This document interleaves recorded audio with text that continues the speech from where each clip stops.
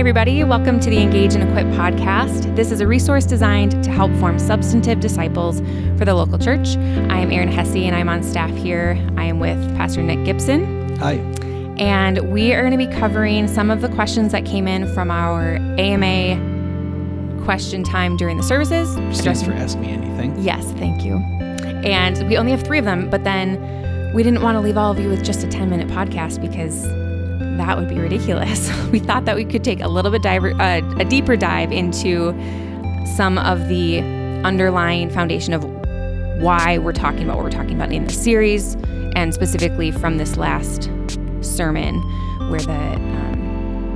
where holy love doesn't brand came from. So we'll first dive into these few questions and then get to some of those bigger topics. So first, Nick, can you speak to how the posters that are hanging up in the sanctuary came to be? Sure. So as we were putting the series together for Unbrandable, we were talking about just how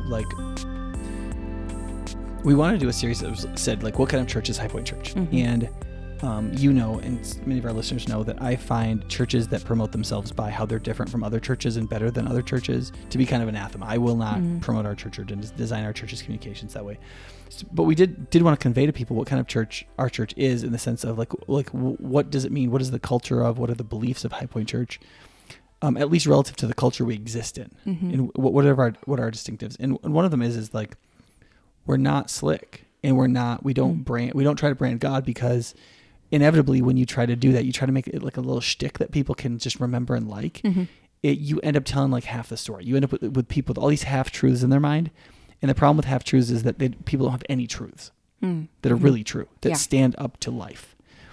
And what ends up happening is that's demonic, and it's a psychological heyday for unbelief, because all these little branded aphorisms, these little sayings that you'd think must be right, they just end up breaking down when people have difficulties. And so one of the things we believe is fundamental about High Point Church is that we don't think God is brandable. Just don't think that. I mean, it doesn't mean you can't make a logo for your church, but just you can't. Every little saying is probably wrong. You know what I mean? Yeah. And I believe very much that clarity is. I believe we live in a foggy time, and I think it was the Judge Oliver Wendell Holmes that said, "I wouldn't give 2 figs for simplicity on the near side of complexity, but I would give my right arm for simplicity on the far side of complexity." And so what I've tried to do as a pastor in these times is to completely reject simplicity on the near side of complexity and say, look, I'm not going to make God simplistic for you just so that you can believe in him, because you don't want to be mentally or emotionally rigorous at all. You don't want to be mentally rigorous, and you don't want to emotionally heal. So I'm just going to make God a simplistic little trinket that you can put on your life so that you can feel good about the fact that you're going to die. Yeah. Right. That just is totally unhelpful. Yeah. And it actually vaccinates people mentally against the idea of God. Yeah. And so, but also you can't have an infinitely complex understanding of God, because you just can't carry around that in your mind and heart. Right. So what we want, it is good. I mean, the Bible is full of simplifications, in that it's full of summaries. The Bible has summary statements. Right. And it has summary lists and summary chapters. And so Romans 12 is a really good summary chapter. You could read that for a year and you'd be like, okay, this is what we're doing. Yeah. Or Romans 3 is a great example of a summary of salvation, especially verses 21 to 25. Yeah. You're like, oh, that's what it means, that Jesus is a propitiation for sin. Yeah. If through faith in Christ, that we receive a righteousness from God, so he is just, and the one who justifies those who have faith in Jesus. That's the gospel, right? So there are these summaries. And so what I've tried to do in the book Substance, in the book Blueprint, in numerous series, is to say, how do we make belief in God simple without making it simplistic? As simple as it can be, but no simpler. Right. And then what do we gauge it against? What are we speaking to? And what we're speaking to is not other churches. How High Point Church is better than other churches, because it's not in many cases. And even if it is, that's not the point. Yeah. We're not saying come to our church. We're saying come to our church from the world. Right. Yeah. Worship Jesus, who is king, rather than the Lord of the kingdom of the air, which is the devil. Right. Instead of being a slave to sin, become a child of righteousness. Yeah. Right. So we've got, I think there's 6 posters. Right. So the idea here is that, sorry, you can corral me. That's fine. So of these 6 posters, these are not truths that we have summarized from the Bible. No. They are truths. Ironic cliches. Okay, right. Okay, yeah. That Christians actually believe, and Yes. a lot of non-Christians think Christians believe, because a lot of Christians believe them. And they're caricatures, and we're trying to face and destroy these simplistically branded caricatures that many people do believe or think we should believe. And we want to just obliterate them. Yeah. Is the idea. Yeah. Great. If this person was asking on a very practical level, like who created them? Yeah. So the creative team. So like Scott Kyle and John Sikatowski and Nicole are our communications. Well, and Haley, obviously, right? Are our communications team. And they were like, I gave them a bunch of ideas. I probably gave them 3 ideas per week. And then they picked the ones that they liked. For the power one, I wanted to have a picture of Mike Beresford riding a grizzly bear off that like meme of Putin. Yeah. But they decided that might be inappropriate. I'm sure they'll tuck that away for a future series. Okay, great. Second question. So that first question came from 2 weeks ago from September 19th, that sermon, someone watching that sermon. These next 2 questions are from your most recent sermon on the 26th. On Holy Love. On Holy Love, yes. So if the Greeks had 4 words for love, there would have been some cultural and societal meaning for agape. Can you expound on the difference between the cultural interpretations of agape versus what Paul was trying to convey to the church? Yeah. So, okay, sorry to give a Greek lesson here. There are essentially 2 kinds of Greek that are studied broadly by scholars. One is called Attic Greek, which is the Greek of philosophers. Like if you study Socrates or Plato, that's written in Attic Greek. And if you read the New Testament and documents like the New Testament, it's written what's referred to as Koine Greek, which is essentially common or newspaper sort of Greek. Lower reading level, not as many vocabulary words. The syntax isn't as complicated. Now, you would think that it would be much easier to study Koine Greek because it's a simpler language, but it's actually the opposite. Because Attic Greek, because it has more words, more clear and decisive syntax, it's clearer. Sure. And so it's easier to know exactly what people are saying. You're reading philosophers, and in those days, philosophy wasn't about writing the most academic, obscure thing you could possibly write. But philosophy is the philosophos, phileo, the love of sophos, wisdom. And so the idea was you would write these discourses or whatever that pursued wisdom. And they weren't really that obscure usually, right? Sure. And so it's one of the reasons why people still read Socrates and Plato, Plato, there is no Socrates, but Plato wrote about Socrates, right? Sure. They read these dialogues today because they are so direct and clear, right? And about wisdom, not just obscurity. So it actually, when you read the New Testament, there's all kinds of more opportunities for ambiguity because the language isn't as precise. Right. Now, when it comes to the words for love in the New Testament, the main words used for love in the New Testament are phileo and agapao. Okay, and agapao was used broadly, and both of those words were used generically for love, not just specifically in the way they're used in Attic Greek. So when Lewis wrote the 4 loves on those 4 words that I mentioned, he's a classics scholar. So the Greek he learned and studied was Attic Greek. And so in Attic Greek, there were these 4 words because people wanted to distinguish between them, right? And so Aristotle writing his Ethics, for example, would distinguish the different kinds of loves, which I think is very helpful. But in the New Testament, the word love is used much more generically, and you have to tell exactly what it means by its context. So, for example, there's a place in John's Gospel where it says the Father loves the Son, and the word phileo is used. The Father loves the Son. And then 2 chapters later, the exact same thing. The Father loves the Son. And the word agapao is used. And there's no difference in the meaning of the verses. Yeah. They mean the same thing. Yeah. So phileo and agapao could be used interchangeably and often were. Also, agapao could mean love that would not be sacrificial and charitable. For example, in the narrative books about the kings, when they were translated into the Septuagint, which if you sometimes you'll see LXX, that's the Septuagint. Okay, that's Roman numerals for the 70, right? L is 50, XX 60, 70. So LXX is the 70. The Septuagint, it comes from a legend that 70 scholars translated the Old Testament into Greek and every word was the same and they didn't consult each other, which is almost certainly false. But the Septuagint is the best Greek translation of the Old Testament that we have. One of the fun things about the Septuagint is the word for young woman in Hebrew was translated virgin, where it says the virgin will be with child. And people are like, oh, it means young woman. Well, the Greek translation says virgin because that's what the text meant. And that was 200 years before Jesus was born. So nobody could argue that was switched because Mary was a virgin, right? So there's some fun things like that. But for the most part, it helps us interpret Koine Greek. And one of the uses of agapao in the narrative books is Amnon loving his sister Tamar, who he later raped and then hated and destroyed her life. Yeah. So I wouldn't refer to that as like Christian charitable self-giving love, right? Yeah. So in that sense, when we talk about, so that's when I don't say agape love means this.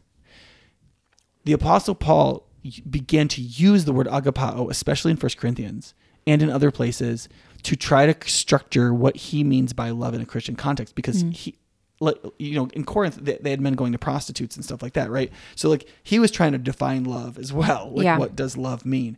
And he certainly didn't use the word eros when he was doing that, right? So in that sense, agapao, or the word, or agape love as we sometimes refer to it, is love. It is the Greek word for love. And it is a word that the Apostle Paul attempts to use to show the nature of what holy love looks like in Christian practice. Okay. In the King James Bible, it was translated charity. That is love that doesn't care about what you get out of something, but really just cares about the good of the other. Yeah. And so I think that's a pretty good translation, actually. But the word charity, as it was used in 1611, which is when the King James Bible was translated, doesn't really hold up exactly the same for today. And so it's often just translated love. Sure. But now it's subject to Koine English, right? The like newspaper, like generic English, which is very ambiguous. Yeah. We use the word love for way more broadly and way more imprecisely.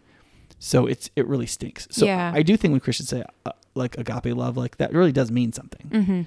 Even though like it might not hold up linguistically if you were like, well, does the word agapao always mean that? And the answer is, of course not. But it does mean that the Apostle Paul, at least in 1 Corinthians 13, seems to be using it to mean that. And in other places in his writings, he seems to be doing that as well. Yeah. Even though that doesn't seem to bear out in like John's gospel, for example. Yeah. Great. So that's why Christians should not like use software that says, oh, look at the Greek word behind this. And then they go, oh, in John 5, it's agapao, which means God loves the Son self-givingly and blah, blah, blah, because it's agapao. I'm sorry, you have to study Greek for 2 years to know what you can and can't do with syntax and words and their semantical ranges and meanings. Yeah. So don't do that. Sure.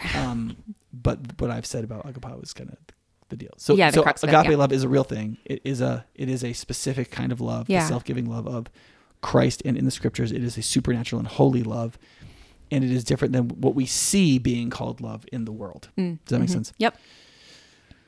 Great. Seems like a good place to stop. Yeah. Okay. All right. Last question from the AMA submissions. You have referenced teaching your kids catechism. Is there a specific version or edition that is better than another? And before you answer that, can you briefly define catechism? Yeah, a catechism is usually a series of doctrinal statements that people can memorize so as to know the wider structure of Christian doctrine. Okay, great. So for you personally and specifically with your kids.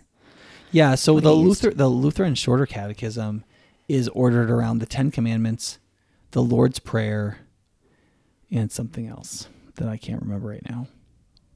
10 Commandments, Lord's Prayer, and I don't know. But it's summarized around these like scriptural summaries. Yeah. Does that make sense? And so in that sense, a catechism can be really small. In some ways, the Apostles' Creed is a catechism. Yeah. It's just a super short one. Yeah. Does that make sense? Yep.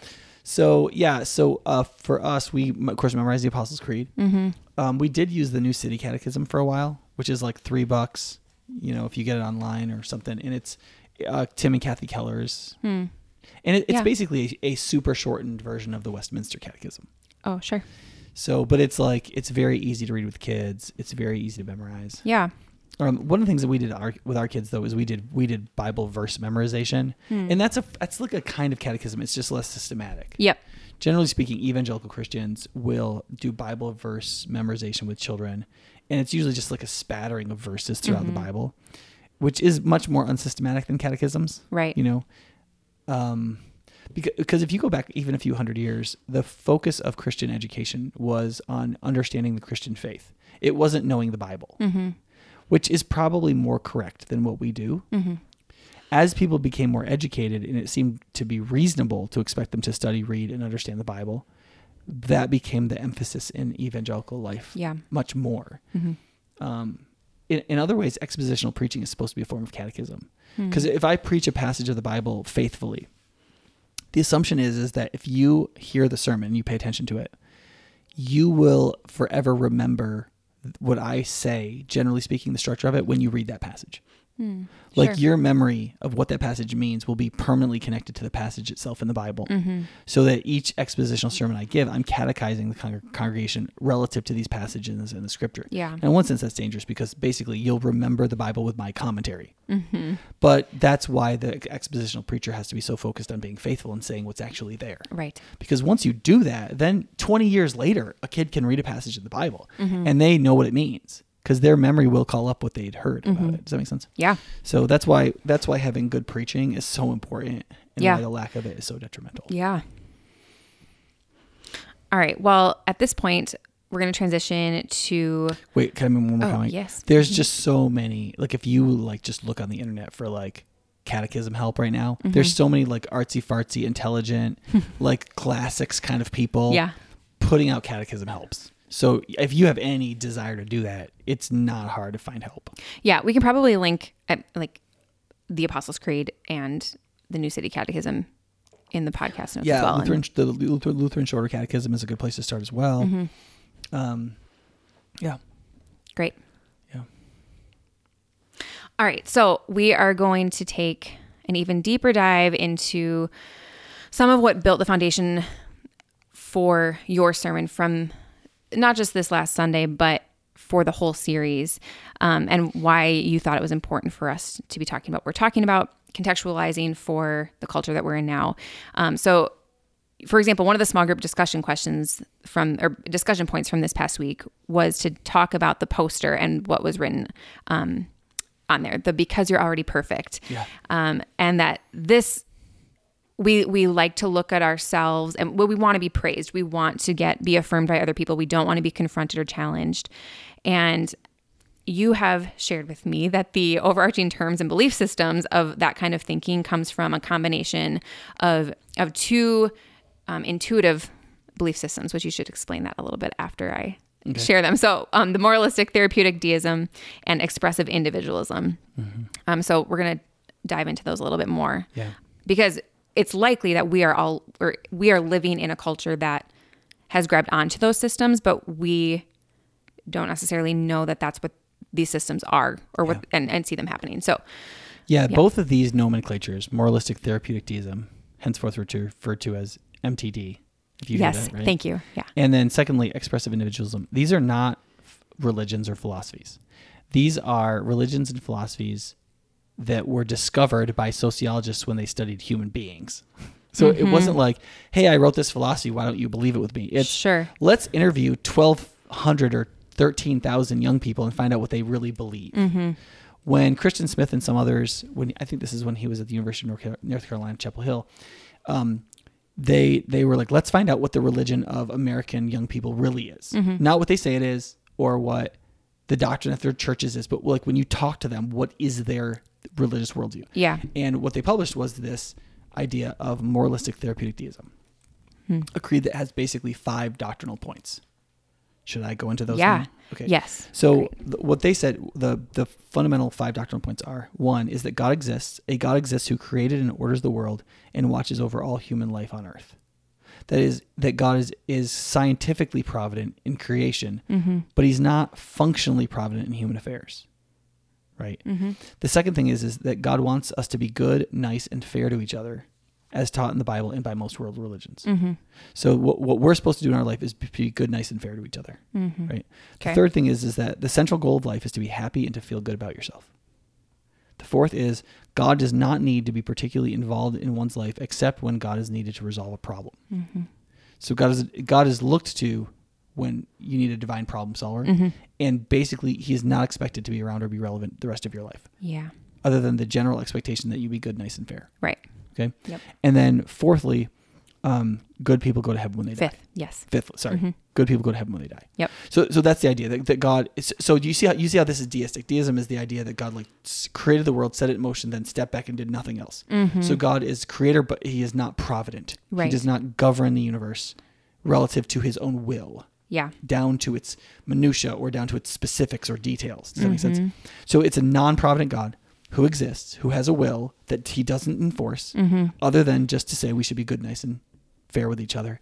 And that, but the ironic hypocrisy is that if you're in a pinch, he is still responsible to come and help you out of it. Yeah, I don't know if you wrote this quote or if this was from somewhere else, but like a synopsis of all of that would be: far from seeing him as our master, the postmodern age makes Jesus our mascot, the one who affirms our favored causes and affirms us in our deepest selves, where we find ourselves defined by our severest desires. Yeah. Yeah, I think that's Michael Horton. Okay, great. But yeah, Jesus as mascot rather than master. Like, so Jesus was this like really great, fair, nice, sweet person. And he told us all to be nice, sweet people, treat other people like you'd want to be treated, right? That's fair, which is fair, nice, and good, right? And that's what we're supposed to be doing. And therefore, religion, organized religions of any kind, just get way too specific. And they're way too controlling. And they think they know all this about it, but they don't, right? Yeah. So it's a non-particular religion. Yeah. And this is the kind of religion human beings always make up for themselves. It is general enough that it provides for your salvation, and yet vague enough that it demands nothing of you, except for the minimum you wish to demand from others. Right. Does that make sense? Yep. And it's exactly what everybody wants from God, right? It's like God's there. There's going to be an afterlife. Nice people are going to get in. I'm, of course, a nice person, right? I talked to this guy one time. He was a lay pastor at a church in New York State, real small Brethren church that I just visited one time when I was there visiting my family. And he told me, I think it was in conversation after church, he said, yeah, I've been doing prison ministry for 27 years. I've met with hundreds, if not thousands, of inmates.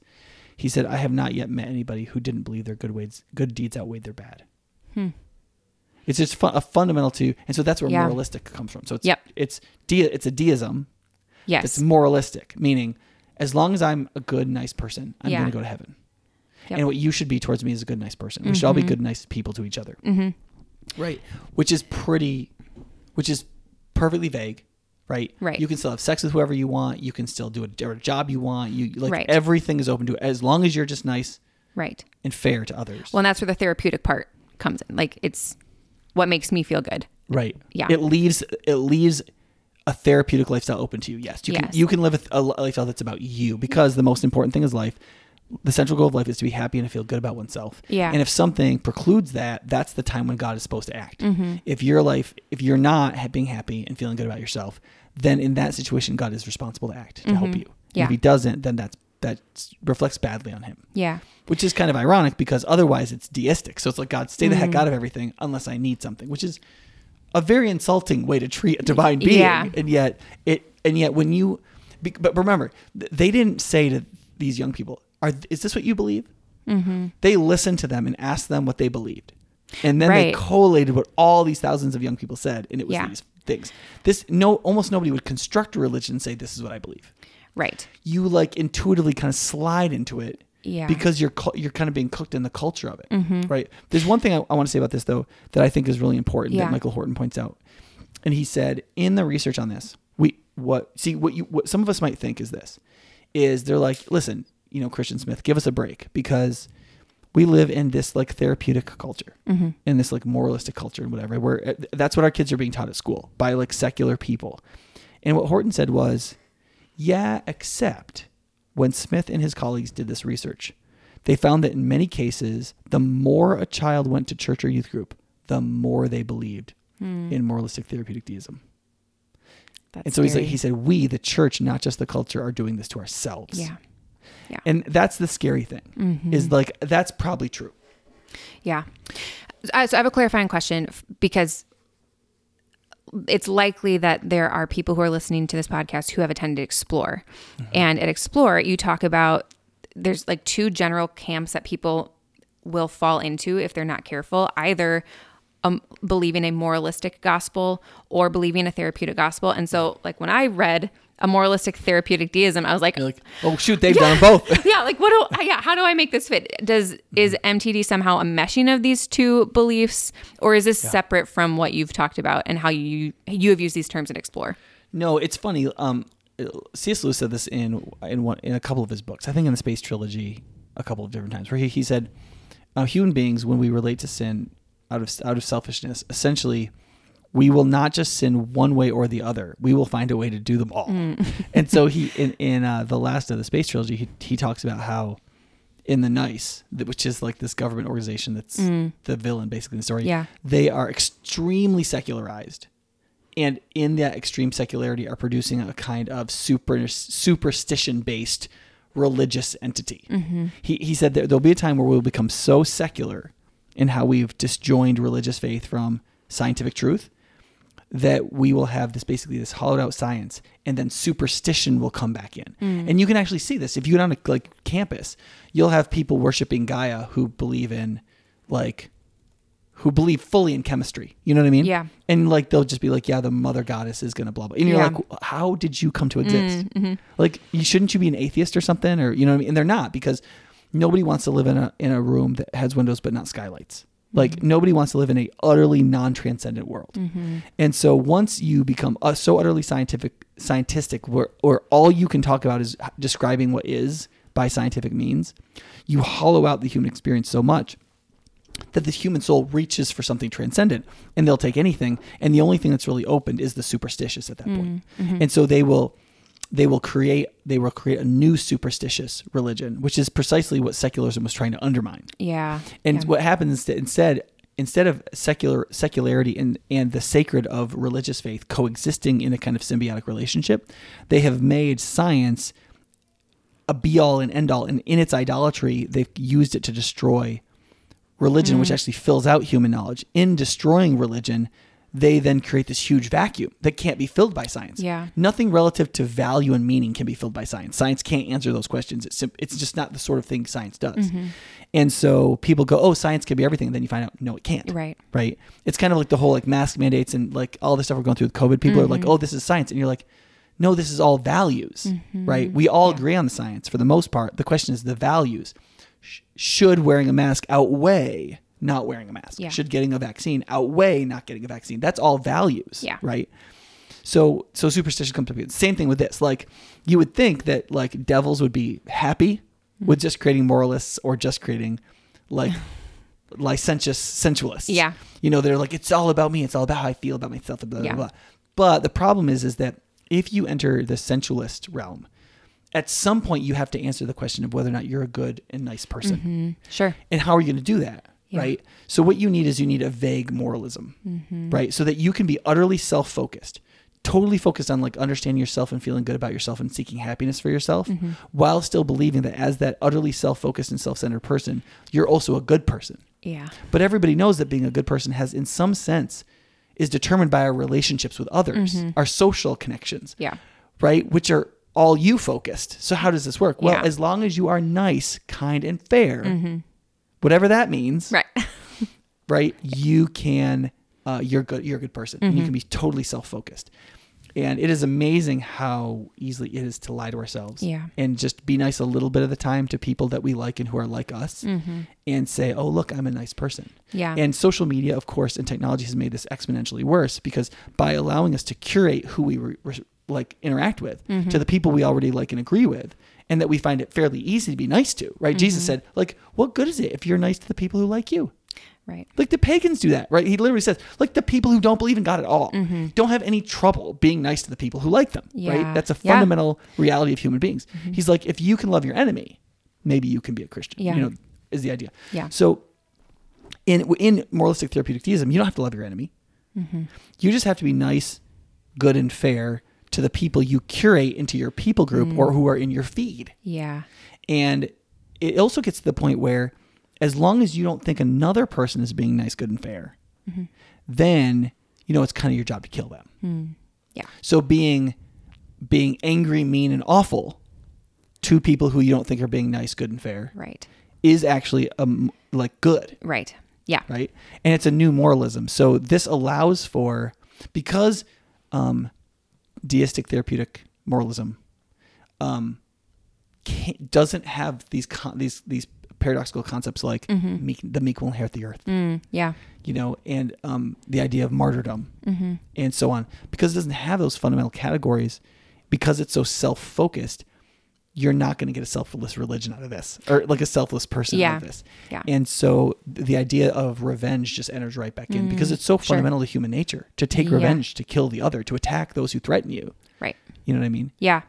We're like hardwired in our anger to justify to ourselves rationally why the person who threatens us deserves to die. Yeah. Whether it's like in an open field in like 940 AD of Native Americans, or whether it's on Twitter. Right. Yep. You know. Okay. So I think we've covered moralistic therapeutic deism pretty well as far as generally, yeah, what it means and how we see it played out a little bit. You also want to talk about expressive individualism. Yeah, I want to talk about moralistic therapeutic deism for like 2 more minutes. Okay, great. Can we do that? Yes. Here's why I want to do that, because there is a way in which people actually think that the way human beings think right now is new, which is laughable. The heresies that pull us away from God are cyclical. They're not creative. Yeah. And like that should make sense, because there's really only so many answers to these fundamental theological questions, right? 2 of the great heresies of the Christian tradition is what's called Gnosticism, which is the idea of having an internal knowledge that is special, that's private, that nobody else has. Yeah. And that is what leads you to salvation. That you know something other people don't know, and by acting on that knowledge, you can be saved. And another is Pelagianism, which is connected with a particular person, Pelagius. And his belief is that Jesus didn't die for our sins. Jesus died to be an example to us who are sinners. And that by following Christ's example, we could be like him. And so Pelagius believed in a certain kind of salvation by works. He did believe that God gave us grace, but he believed that God gave us grace in response to our good faith effort towards him to be a good person. So, and then there was a version called semi-Pelagianism, which was like basically God's grace accompanies us doing our good faith best, right? And so God helps those who help themselves. Right. Yeah. Does that make sense? But that's meant morally, not just like sometimes people say that about the poor. God helps those who like if you try to earn money, God will help you. Pelagius and semi-Pelagianism meant that morally. Yeah. God helps it. So if like you see a kid who needs help and you help him, then God helps you to do the next good thing. Does that make sense? And both of those are heresies, right? That there is no self-salvation in Christian faith, and there is no salvation by self-knowledge. And moralistic therapeutic deism essentially puts these 2 heresies together and makes it so that you can pursue self-salvation through the work of self-knowledge. Yeah. So by like focusing on yourself and focusing on being happy and knowing yourself, that is the work of salvation. And so you do those works, i.e. Pelagianism, to figure out the special knowledge about your internal self so that you can be happy and saved, Gnosticism. And you put those 2 together and you've just basically just created a hybrid heresy of 2 ancient heresies. Yeah. And you're like, look at me, I'm this modern, new, interesting person. Yeah. And you're like, no, you're older than Augustine. You know what I mean? Yeah. And I think it's important to recognize that. Right. And that the church has dealt with this. People have already believed this many times. Yeah. And you are actually you're not going forward into the secular enlightenment. You're going back to paganism, which is what a lot of the 20th century Anglophiles said would happen. Like G.K. Chesterton and C.S. Lewis and J.R.R. Tolkien and Dorothy Sayers and all these people who were like seeing secularism kind of take shape in the 20s through the 1960s. They were like, oh, I know what's happening here. This is a new secularism that will lead to a new paganism. Yeah. And that's, I think, exactly what is happening. Yeah.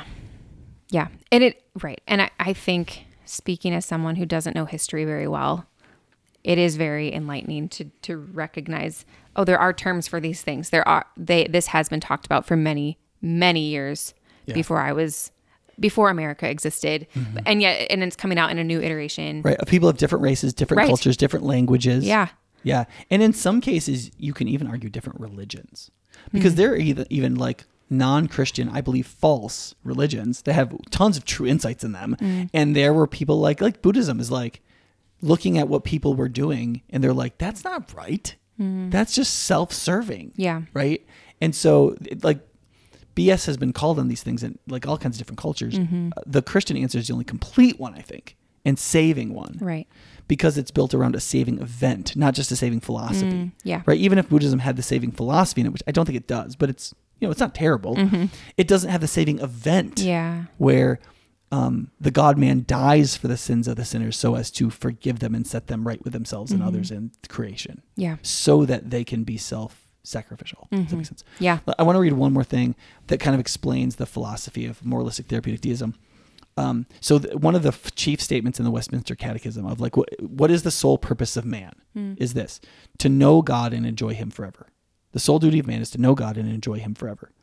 Translated into moral therapeutic deism, it's the chief purpose of man is to know ourselves and enjoy ourselves forever. Yeah. Okay, we can move on. All right. So the other more intuitive belief system that people have grabbed hold of is expressive individualism. Mm-hmm. Can you define that for us? Yeah. So ultimately what happens is, so expressive individualism is the overarching philosophy of American life. Mm-hmm. Okay. It is ubiquitous. It is everywhere. It is what we all believe. Even Christians who are striving not to believe it are believing it. Yeah. Like between 15 and 75% of what we believe. Mm-hmm. And so don't think you're free of this. And because you're like, we all live in this, it's like a jello we all live in. And it stink is on us. You know what I mean? And that's been true for the last 200 years, would you say? And has maybe grown more potent, or? There have been a couple others that have tried to trace this in American life. And I would say, no, that's not true. However, it's been true in many circles for longer than we think. There's a certain kind of American romanticism that does have a number of these components. And America has always been individualist. Mm-hmm. That is, it believed in the glory of the freedom and self-definition of the individual. Yeah. Now, in most of American life, that was a constructive idea, because the idea was, like in Europe, you were always part of a class, and you could never break out of that class, and you could never go up or down from that class. Like you were stuck in that class. Yeah. And so people came to America to get out of that system, to get out of religious repression, where you were told what you had to believe, to get out of class repression that told you what you could be and what you never could be, right? And so when they came to America, they said, screw all that. We're not going to have that here, right? We're going to be individuals. We're going to eke out whatever we can, and merit is going to determine what we're going to be. Now, obviously, there's caveats to that. Obviously, there are parts of America that had slaves, right? Right. And so on. So it wasn't pure, but it was substantially evident that that was the case, right? Yep. And slavery greatly undermined that in the South. That reality, the antebellum America had a different kind of mythology, and it was in many ways less individualistic for that reason. Does that make sense? But and the more we were a land of immigrants, the more this kind of got fostered, that people had a chance to be what they wanted to be. They left where they were because they were stuck where they were, right? Even today, when you have Mexican immigrants crossing the border, or Latin American immigrants, the reason they're coming, it's not like they were like, let's break the laws of America today, right? I can say, look, maybe immigration should be limited to this or that, but like, I don't blame people for wanting to leave a place where they feel like they're stuck, to go a place where they could have an individual opportunity. Yeah. Okay. So like, if like a Mexican immigrant came to me and said, is America a land of individualism? I would say absolutely. And if they said, is that good? I would say it used to be. Okay. Now, I don't think individualism is a universal good. There's a way of being individualistic where we don't even care about our neighbors, where that isn't good. And we undermine the proper meaning of social justice, which is the right duty we do owe to other human beings. Yeah. Right? Yep. Which has gotten really confused in our political debates. What do you really owe your neighbor? Who is your neighbor? On what level? In what way? What do you owe them? What don't you owe them? That whole conversation has gotten really confused. Okay. Yeah. But I can't solve that right now. I've referred to it in other podcasts, right? But in this case, what happened is that individualism got morphed into the thing that demonstrates the way you live out that individuality is by expressing yourself. Okay. Not by achievement. Sure. Yeah. Yeah. So, right. So it's not like you're going to ride west to like Western Kansas and you're going to pick 20 acres for yourself with nothing on it. And you are going to build a house on that thing and you're going to get buried there and you're going to be an individual. That's not what we mean. Right. What we mean now is like, hey, look at this picture I took of my food. You know what I mean? Now, obviously that's obviously I'm caricaturing it some, but the idea that like what we have to do is express ourselves, that expressivism is kind of like, so some of the like mantras are like, you be you, be true to yourself, follow your heart, find yourself, right? And the assumption is find yourself inside yourself, right? Those are the kind of ideas that are like kind of wrapped up in expressive individualism. Okay. So that like, it's because of that, we feel like we need to be expressively free. And because of that, we become very anti-institutional. We don't think covenants like marriage. Yeah. We want to be able to go in and out of relationships. But what that ends up leading to is non-love based relationships. Yeah. Because we don't have commitments that are non-political and non-economic. Right. When I hear those different mantras, the UBU, be true to yourself. Like though there are kernels of truth in those statements, but there's no constraints on them. Like what it means, like be true to yourself as we understand what our identity should be in Christ as it's defined in his word, or like you be you. Like there are confines that as Christians we are supposed to have around us. And yet the expressive individualism, it sounds like what you're saying, has taken the constraints off, and that we can just decide for ourselves what, and maybe this is how this ties into the moralistic therapeutic deism. Like, well, so how do those two things tie together then? So if one of the actual pursuit of life, so if you look at the doctrines of moralistic therapeutic deism and you ask, okay, what am I doing each day in this philosophy? The answer is, while being good, nice, and fair to others, the central goal of life is to be happy and to feel good about yourself, right? Now that dovetails really beautifully with expressive individualism. Now, I don't want to say that expressive individualism came from moralistic therapeutic deism. It did not. Right. Moralistic therapeutic deism is a means by which Christians easily move from Christian faith to moralistic therapeutic deism to expressive individualism fully. Okay. Now, every Christian in America, I would argue, is infected by expressive individualism to some extent, and probably moralistic therapeutic deism to some extent, right? But there's lots of people in America who aren't Christians who have come to expressive individualism without going through the church and without going through moralistic therapeutic deism. They're not moralistic, they're just expressive individualists.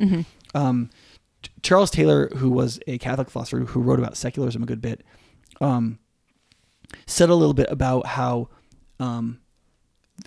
romanticism led to this, but there's a point at which people began to believe that freedom, being a free and being a person of honesty and integrity, which was really important, had to do with authenticity, whether or not I was being me. Yeah. So like the way as a Christian, the way I understand integrity and honesty is integrity comes from integer, to be one thing, to be like, I'm the same person all the time. Yeah. So if I tell the truth, I always tell the truth. If I am kind, I'm always kind. Like I try to be the exact same person I am on stage everywhere else in my life. Right. Now I'm a little bit more boisterous on stage and a little bit more calm, not on stage. I can focus a little bit more on individual people when I'm not on stage, but I am the same person. I don't believe different things. I never say, oh, I said that on stage because people love to hear that. Right. That I would never do that because that would be a breach of integrity. And also like honesty is fundamental to who I am. Like my dad was a classic, romantic expressivist. Like he believed that like being being a person of integrity and honesty was fundamental to being a real person.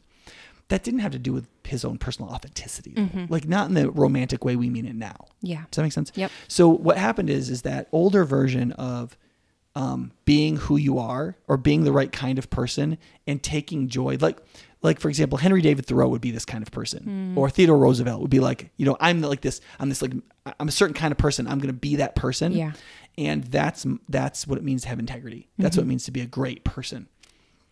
That in those cases, that was aspirational. Do you see? Like that's really important to the distinction. Christianity is aspirational. I want to be like Christ. I'm not like Jesus Christ right now. I bear his image. I'm loved and valued, but I'm not like him. I want to be more like him. Yeah. It's aspirational. Same thing with like even like being a Rough Rider or like living the life of like hunting and camping in the West that Theodore Roosevelt like glorified. That was aspirational. I want to move towards that. I want to be that strong person. Yeah. Does that make sense? Yeah. Whereas expressive individualism is not like that. The authenticity it seeks is to look inside of yourself what you already are. And you just let that out with authenticity and honesty. This is what I am. Yeah. Right. So like, for example, if you don't feel like you're a heterosexual person, like maybe you can go both ways. Well, then you're bi and you should tell everybody you're bi. You need to come out. Does that make sense? Yeah. If you have doubts about Christianity, you should come out as somebody who's deconstructed their faith. Like you don't believe. Right. You don't fight those doubts. Right. You go, this is what I am. I'm a doubter. Right. Yeah. And like, obviously psychologically labeling yourself based in that kind of way can be extraordinarily detrimental to development, right? But more than that, it's a completely different philosophy about how we should live and what we are, right? Yeah. And so we stop thinking, oh, I'm the kind of creature that needs to be formed into a goal that's outside of me that I'm pursuing. And I say, no, I'm already the best version of me is just inside of me. Yeah. If I could recognize it and let it out. And so therefore, the way I need to change and the kind of person I want to become is to look at the parts of me that are not being honest with me and that aren't embracing who I am. The parts of me that say no to me, I have to get rid of. The problem is that for most of human history, for virtually all of human history, humans recognize that the parts of you that said no to you were the most important parts. Yeah. Yeah. The part of you that said, no, you can't bash your neighbor's head in, no matter how authentically you want to do it. Right. Like that was the part that you'd be like, oh, that's called my conscience. That's the part that gets to hold the steering wheel. Yeah. And so, and let me read you this. This is a quote from Charles Taylor. He says, he's talking about this transformation, that instead of authenticity meaning having integrity and honesty, authenticity meant not living in conformity. Mm-hmm. I think that, so let me say it again, because that's the critical distinction. Yeah. When Charles Taylor talked about authenticity in American history, it meant I'm authentic in that I have integrity and honesty. Mm-hmm. I'm an authentic person. I'm real. Mm-hmm. The term has come to mean authenticity. Authenticity means not conforming, not living in conformity. I'm different from everybody else. Does that make sense? Yes. The extreme version of that is sexual identity stuff we're seeing especially with younger people. That like there's man and woman's just a construct. Right. All these things are constructs. You don't have to conform to them. You can literally make up your own gender, your own subgender ideology. You can be a subset of a subset of a subset of a subset. And that may be too specific because you're still conforming to some idea. And you don't have to conform to any abstraction, right? Of course, that assumes that there isn't nature. Right. Right? That you are something. Yeah. Yeah. So anyway, this is what Taylor says. I mean the understanding of life which emerges with the romantic expressivism of the late 18th century, that each one of us has his or her own way of realizing our humanity, and that it is important to find and live out one's own as against surrendering to conformity with a model imposed on us from the outside by society or the previous generation or religious or political authority. Does that make sense? Mm-hmm. So the problem is that like that's half right. Romantic expressivism was working against conformity ideologies in British culture in particular. That like, you know, don't show your ankles and this is how everybody behaves and you need to try to get an advantageous marriage and here's all the moral things that you have to do and here's all the customs that we create and the, you know, here's where the fork goes and like, and what it produces is an extremely rigid society because everybody was playing a game and there was no room for failure. And so people played it like really strictly and they conformed really tightly. And if you didn't do that, you got judged and ostracized and you lost social capital. And that game was so much fun that we still write period pieces about it because you can like have people just talking in a parlor and have enough drama to draw people in, right? Yeah. I mean, like, is it like the story Emma? Like almost nothing of consequence happens in the entire book. It's just people talking to each other about talking to each other in things. But it's this in society so restrictively like regimented that like one false move at a picnic can like ruin relationships and like destroy people's standing and make it so they can never have a good marriage and so on. Does that make sense? Yep. So on one level, romantic expressivism was like, we don't have to live by all this crap. Right? Yeah. Which on some level you're like, well, good for you. Yeah. Like, right. I mean, like that's true. Like there are people who have come to High Point Church from extremely fundamentalist churches, which are like, listen, this is how you have to dress. You have to have a skirt that is this long. Like I was sent something by a woman where there were instructions in her church about how to yawn if you were a woman. Because when a woman yawns, she'll often put her shoulders back, which pushes her chest forward. Which makes evident her bosom. So right. And so like they were like, look, you can't yawn like that. You can't like stretch your arms back and let your shoulders go back because it's going to push your bosom forward. And of course, guys are going to see that and they're going to be looking at your chest. Right. And that's not a nice thing to do to guys. You shouldn't be like awakening that sense of sexuality in them. So this is how you should yawn. Wow. Now listen, on one level, my eye has been drawn to yawning women before. Like, like that's a real thing. Sure. I don't think women can take responsibility for that. You know what I mean? Right. And I do not, it does not bother me if a woman's like, screw you. Like, right. I'm not going to yawn the way you tell me. Yeah. Right. And so the question is, how much of that do we do? How much of this romantic expressivism where we say, I'm going to be me, do we do? And the answer is, you study the scriptures really carefully to understand what is nature, what is in our nature, how the flesh functions, so that you can discern wisely where the areas of freedom are and where the areas of constraint are, so that you can live a life of love. Yeah. Does that make sense? Yeah. And that's harder work. And people would rather express themselves. They would just look inside themselves, just be whatever they are, just let the inside come out.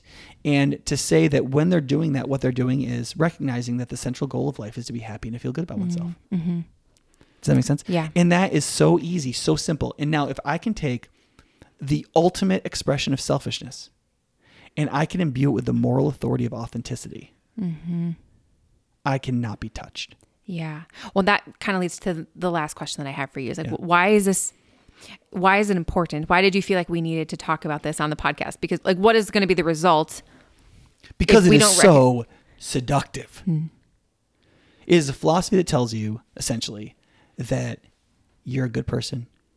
All you have to do is be like vaguely nice, kind of good to other people. And you should really be you be you. Authenticity, like people, the fallacy of equivocation is one of the most dangerous, right? Fallacy of equivocation is when you use a word to mean two different things, right? So like when people say we're all gonna wear masks because that's what the science says. Well, science can mean at least three things. You know, right? It can mean with the general consensus of the scientific establishment, or it could mean the result of the scientific method in a particular question, or it could mean, it can mean a bunch of different things, right? Yeah. And when they say the science says, they want you to think the result of the scientific process. What they mean is the consensus of the scientific establishment, right? Because one's an appeal to authority, and the other is appeal to process. Right. We trust the process. We tend to not trust authority. So they want to cram the two together. Yeah. Right? And that's normal. People do that kind of thing all the time when they communicate. Does that make sense? And so what's happening here is the word authenticity. There's an equivocation in authenticity. Instead of that meaning integrity and honesty. Yeah. In an aspirational way, towards what nature dictates we must become on the basis of moral and revealed truths, so that as a spiritual person under a submission to an almighty and holy God who has condemned us in our expressive individualism and told us that we haven't conformed to righteousness is the problem, and that we need to be much more conforming to righteousness and less conforming to the ways of the world. The thing is that what God is saying is he's saying, listen, in some ways you have a good category. Don't conform to one thing and conform to something else. The question is what? What do you not conform to, and what do you conform to? And the answer is, in Scripture, don't conform to the world, to the flesh, and to the devil, and therefore be a slave to sin, but be freed in faith in Christ. Repent and believe, trust him with all your heart, keep in step with the new law of the Spirit that dictates the law of love, and conform yourself to the beauty of Christ, mediated in a lot of particularities and choices that are free for you to choose through your own personality, your time, in your life, but still pursuing the ethic, the attitude, the person, and the character, the integrity and honesty of Christ, right? And that birthright of jewels and treasure is being sold for a lentil stew of selfish, self-expressive stupidity that makes us selfish, that harms people in our relationships, that can't make commitments, and that can't even... One of the things that's so difficult about this is it makes it so that our mindsets are such that the truths of God can't even occur to us, right? Like the demonic nature of this is that our minds function in such a fleshly and worldly way that it's not just we hear the truth of the gospel and we reject it. The truths of the gospel don't even occur to us. We don't even have the mental framework to even think straight enough to take scripture, Christian truth seriously. And so what happens is a young person, let's say, or just a person in our culture who is steeped in expressive individualism, and I say the gospel to them, it's not just like a claim that may or may not be true that they should grapple with. It feels like I'm speaking in like hieroglyphics or like I'm speaking Malayalam to them. And they're like, I don't even know. This doesn't even make sense to me. I don't have the categories by which to even understand whether it signifies anything meaningful because they're like, I can't even grapple with this. Right. And you're like, well, you better try, you know? And part of it is it also makes us incredibly mentally lazy too. So we're being selfish and being emotionally wicked, but we're also becoming increasingly mentally lazy. So when I say, hey, you need to think more clearly about this, you're kind of like, your mind goes, literally your brain, your neurology goes, we're not doing that. We don't expend energy in that way. I was watching something recently. There's I forget her name. She just had a like New York Times bestseller. She's a North Korean woman who like got out of North Korea by being sex trafficked. Oh, wow. She has a really interesting story, but she Yeah. was doing an interview with like a talk show person. And she said, the interesting thing about coming out of North Korea was we were just told what to believe every minute. Mm-hmm. The leader is this, the leader says that, the dear leader does this, the leader, right? And she said, when I got out of North Korea and I encountered people who thought, she said it was like I had entered another planet. And she said, I would go and I would talk to somebody and they would say something that would require me to think for myself, like to have my own thought. And she said, my brain would just shut down. She said there were times where I would force myself to think for like 5 minutes. And then she said, and then I would fall asleep for like 6 hours. Like to take a nap. Oh my gosh. Yeah. Yeah. Because like just mentally, she just couldn't do it. You know what I mean? And people really underestimate how your brain neurologically is like your physical body in terms of your musculature and how in shape you are. Yeah. And so if you believe in ideas and ideologies in areas that like teach you not to think, you might have been born with like an 130 IQ and you may be operating spiritually at an 80 IQ. Mm-hmm. Yeah. And you don't even know it. You have no idea it's happened. Right. Your neurology has actually betrayed you. Like you've betrayed yourself and your neurology kind of like said, okay, that's what we're doing. And now these thoughts come in and you can't even consider them. Right. Yeah. Which makes me wonder about like biblical concepts of damnation, like how that happens. Yeah. And it kind of makes sense. The more we know about the human brain, the more I'm like, oh, this idea of like, you can damn yourself. Like you can, like when Paul says, you can preach the gospel to people, but their consciences have been seared like with a hot iron. They've been like cauterized. They can't function anymore. I can see like neurologically, we now understand like how that can happen. Like if you make enough choices to be evil and not care about the good, and you create new neurological pathways in your mind that's what you are, that's who you are, that's what you do, that's what you believe. Yeah. You become less and less capable of considering the opportunity that you should repent and believe. And it's like somebody has burned your conscience with a hot iron. You just can't change. Yeah. Oh. And my concern is like, we're doing this to kids younger and younger. We're teaching them this philosophy incredibly early. We are teaching it to them in the most radical ways, like your gender and sexuality. Yeah. Like I can't think the only way that could be more radical is if you told kids that they could identify as animals. Like the only step beyond sexuality is humanity. So if you start to teach people they don't have to be human, they can be whatever. They could be whatever kind of creature they want. That was the only thing I could think of more radical than that. Yeah. And so as we do this to kids, like last time I read, kids between like 13 and 17 in California, something like 35% of them identified as non-binary in some way or another, which is absolutely what the LGBT movement said would never happen and couldn't ever happen. When I was in college, right? They were like, no, this is completely inborn. There's no fluidity to it at all. And so if you're gay, you're just gay, right? And so if we teach this kind of radical ideology to people, it's not going to move anybody. It's just going to bring out what's already there. Yeah. So if 3% of the population is gay, we'll just get all 3 of that percent of the population to come out. It's not going to expand it to 12%. What we're finding is that's not really true.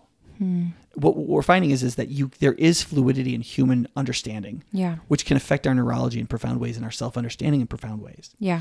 And it can at least confuse the heck out of us. Yeah. Does that make sense? And we have no idea what that will do to people. Yeah.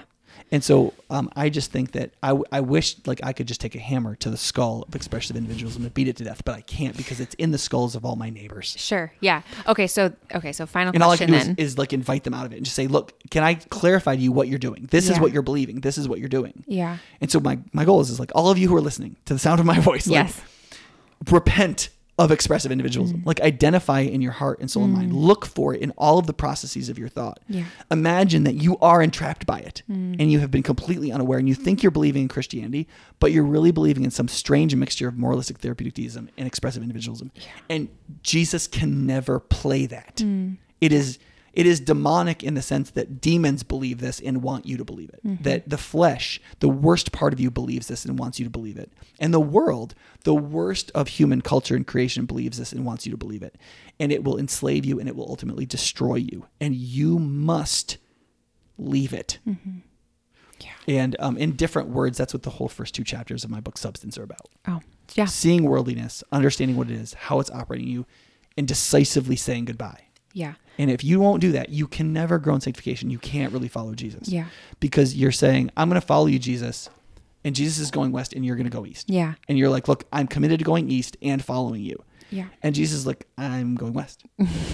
So either you have to leave your desire to go east and follow me west, or you can't follow me. You can't set this parameter and then say you want to follow me and then expect me to go east so that you can follow me. I'm never going to do that. Yeah. But so many American Christians are like, Jesus, I'm going to follow you. And so you have to repent of going west and go east so I can follow you because I'm going east. Yeah. And Jesus is like, this is why Jesus has to be master, not mascot. He has to be the indisputed king, Lord, and master of your life. And you have to see yourself as the doulos of Christ, the slave of Christ, because it's the only way you can be freed from your slavery.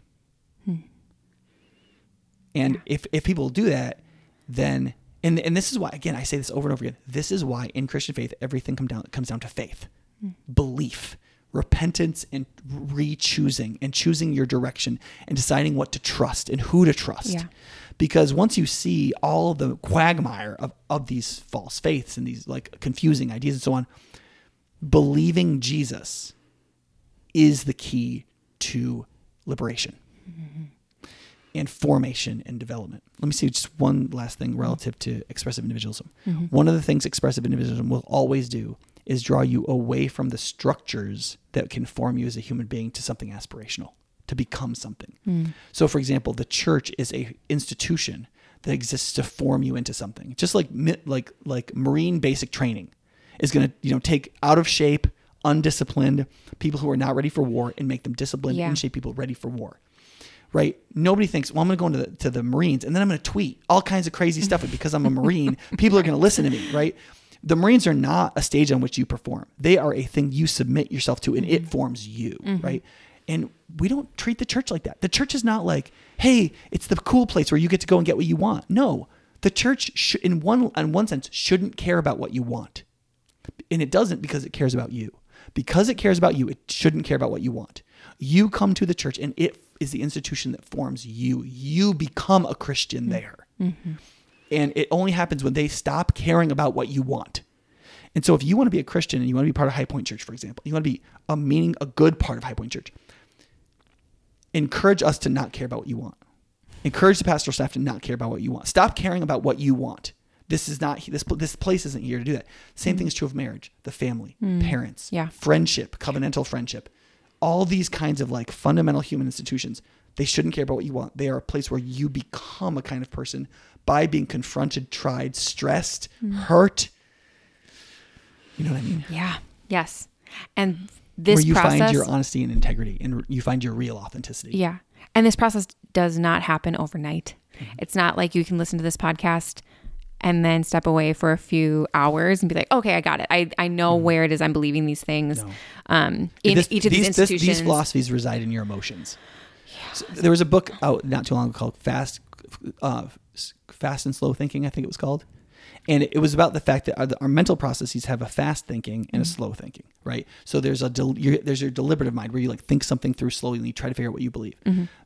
But there's also fast thinking where you already have a lot of conclusions and it feels like your emotions are making decisions for you, but what you're making these immediate decisions because your brain just goes, we already know that. We already know the answer to this.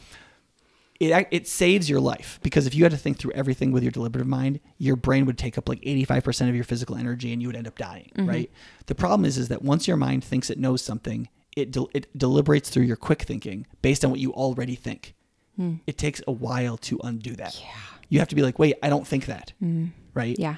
And sometimes I know people who like there's fast thinking that they hate that is in their head that has been with like racism is like this, right? Like you have some experiences, you're like black people are bad. Now, every time you see a black person, it's not like your deliberative mind goes, oh, I think black people are inferior, or I think black people are dangerous. What happens for like a white person, let's say, or it'd be vice versa for a black person, is to say, like, your fast thinking, like these childhood experiences that like packed in what you quote think you know, right, goes, we should be careful. Yeah. Yeah. It just says that, and you go, right. And then what has to happen now, if you want to be like, quote, anti-racist, your deliberative mind has to be like, whoa there, tiger, stop that thought. Yeah. Let's go back. That's not what we're going to do. Yeah. And that's the best you can do. Not because you want to be, quote, racist, but because that's just how the mind works. Right? And it can't work otherwise. Yeah. But what has to happen for us is our fast thinking is expressive individualism. And then I get up and I preach the gospel and you go, oh yeah, I like that. And expressive individualism goes like, yeah, we can do some of that. Yeah. There's some of that we like, you know, because it feels meaningful. So there's some of that we like. Yeah. But this other stuff, Yeah. And it does your thinking for you. Yeah. I just have to stop at some point. But I really believe, Aaron, and those listening, I really believe that like you cannot have like sort of the demon of your slavery exercised if it's deeper than where you're willing to go. And if you won't go deep enough in terms of like the structures of your thought and your belief to really be healed, to really be changed, to be freed, then you're believing, you are the one holding on to the ideology that's enslaving you. Yeah. And it's sad and horrible and painful and could be ultimately destroying and damning. And I just believe that I wish it could all be positive. I believe in Jesus. I follow Jesus, right? But it's not. You have to. Christianity is always negative and positive. You have to repent, negative, and believe, positive. You have to turn from your sin and turn to Christ. And that's also true in sanctification. You have to kill the flesh, Right. and participate in the life of Jesus. Yeah. And so, if anyone who's not willing to kill the flesh will never really participate in the life of Jesus. You know? Yeah. Yeah. Thanks. It's a sobering and challenging message and lots of stuff to be thinking about, but like you said, necessary so that we are becoming what we should and not damning ourselves. Yeah. And if you do, right, the scriptures say the power of the Holy Spirit is with you. Whenever you believe in the real Christ, there is supernatural power with you to do it. And God will, it says in 2 Peter, you will participate in the divine nature and escape the corruption that's in the world, that he's giving you everything you need for life and godliness. This is not another form of Pelagianism where you pull yourself up by your own bootstraps and you try to save yourself.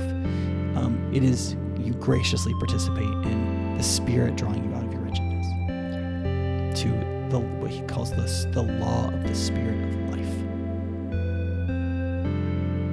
It's a good word. Thanks, Nick.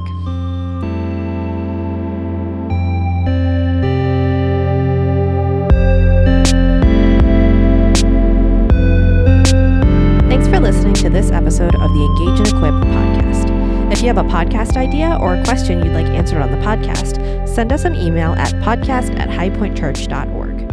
If you'd like to find more episodes, you can go online to highpointchurch.org/podcast. You can also find us on Apple Podcasts, Google Podcasts, Overcast, and other apps like that. We hope this episode was helpful to you as you grow in becoming a more substantive disciple and a part of the local church. If this episode was helpful to you, rate or review us on Apple Podcasts or share this episode with a friend. Those are some of the best ways we have to reach new listeners. Until next time, thanks for listening to this episode of Engage and Equip.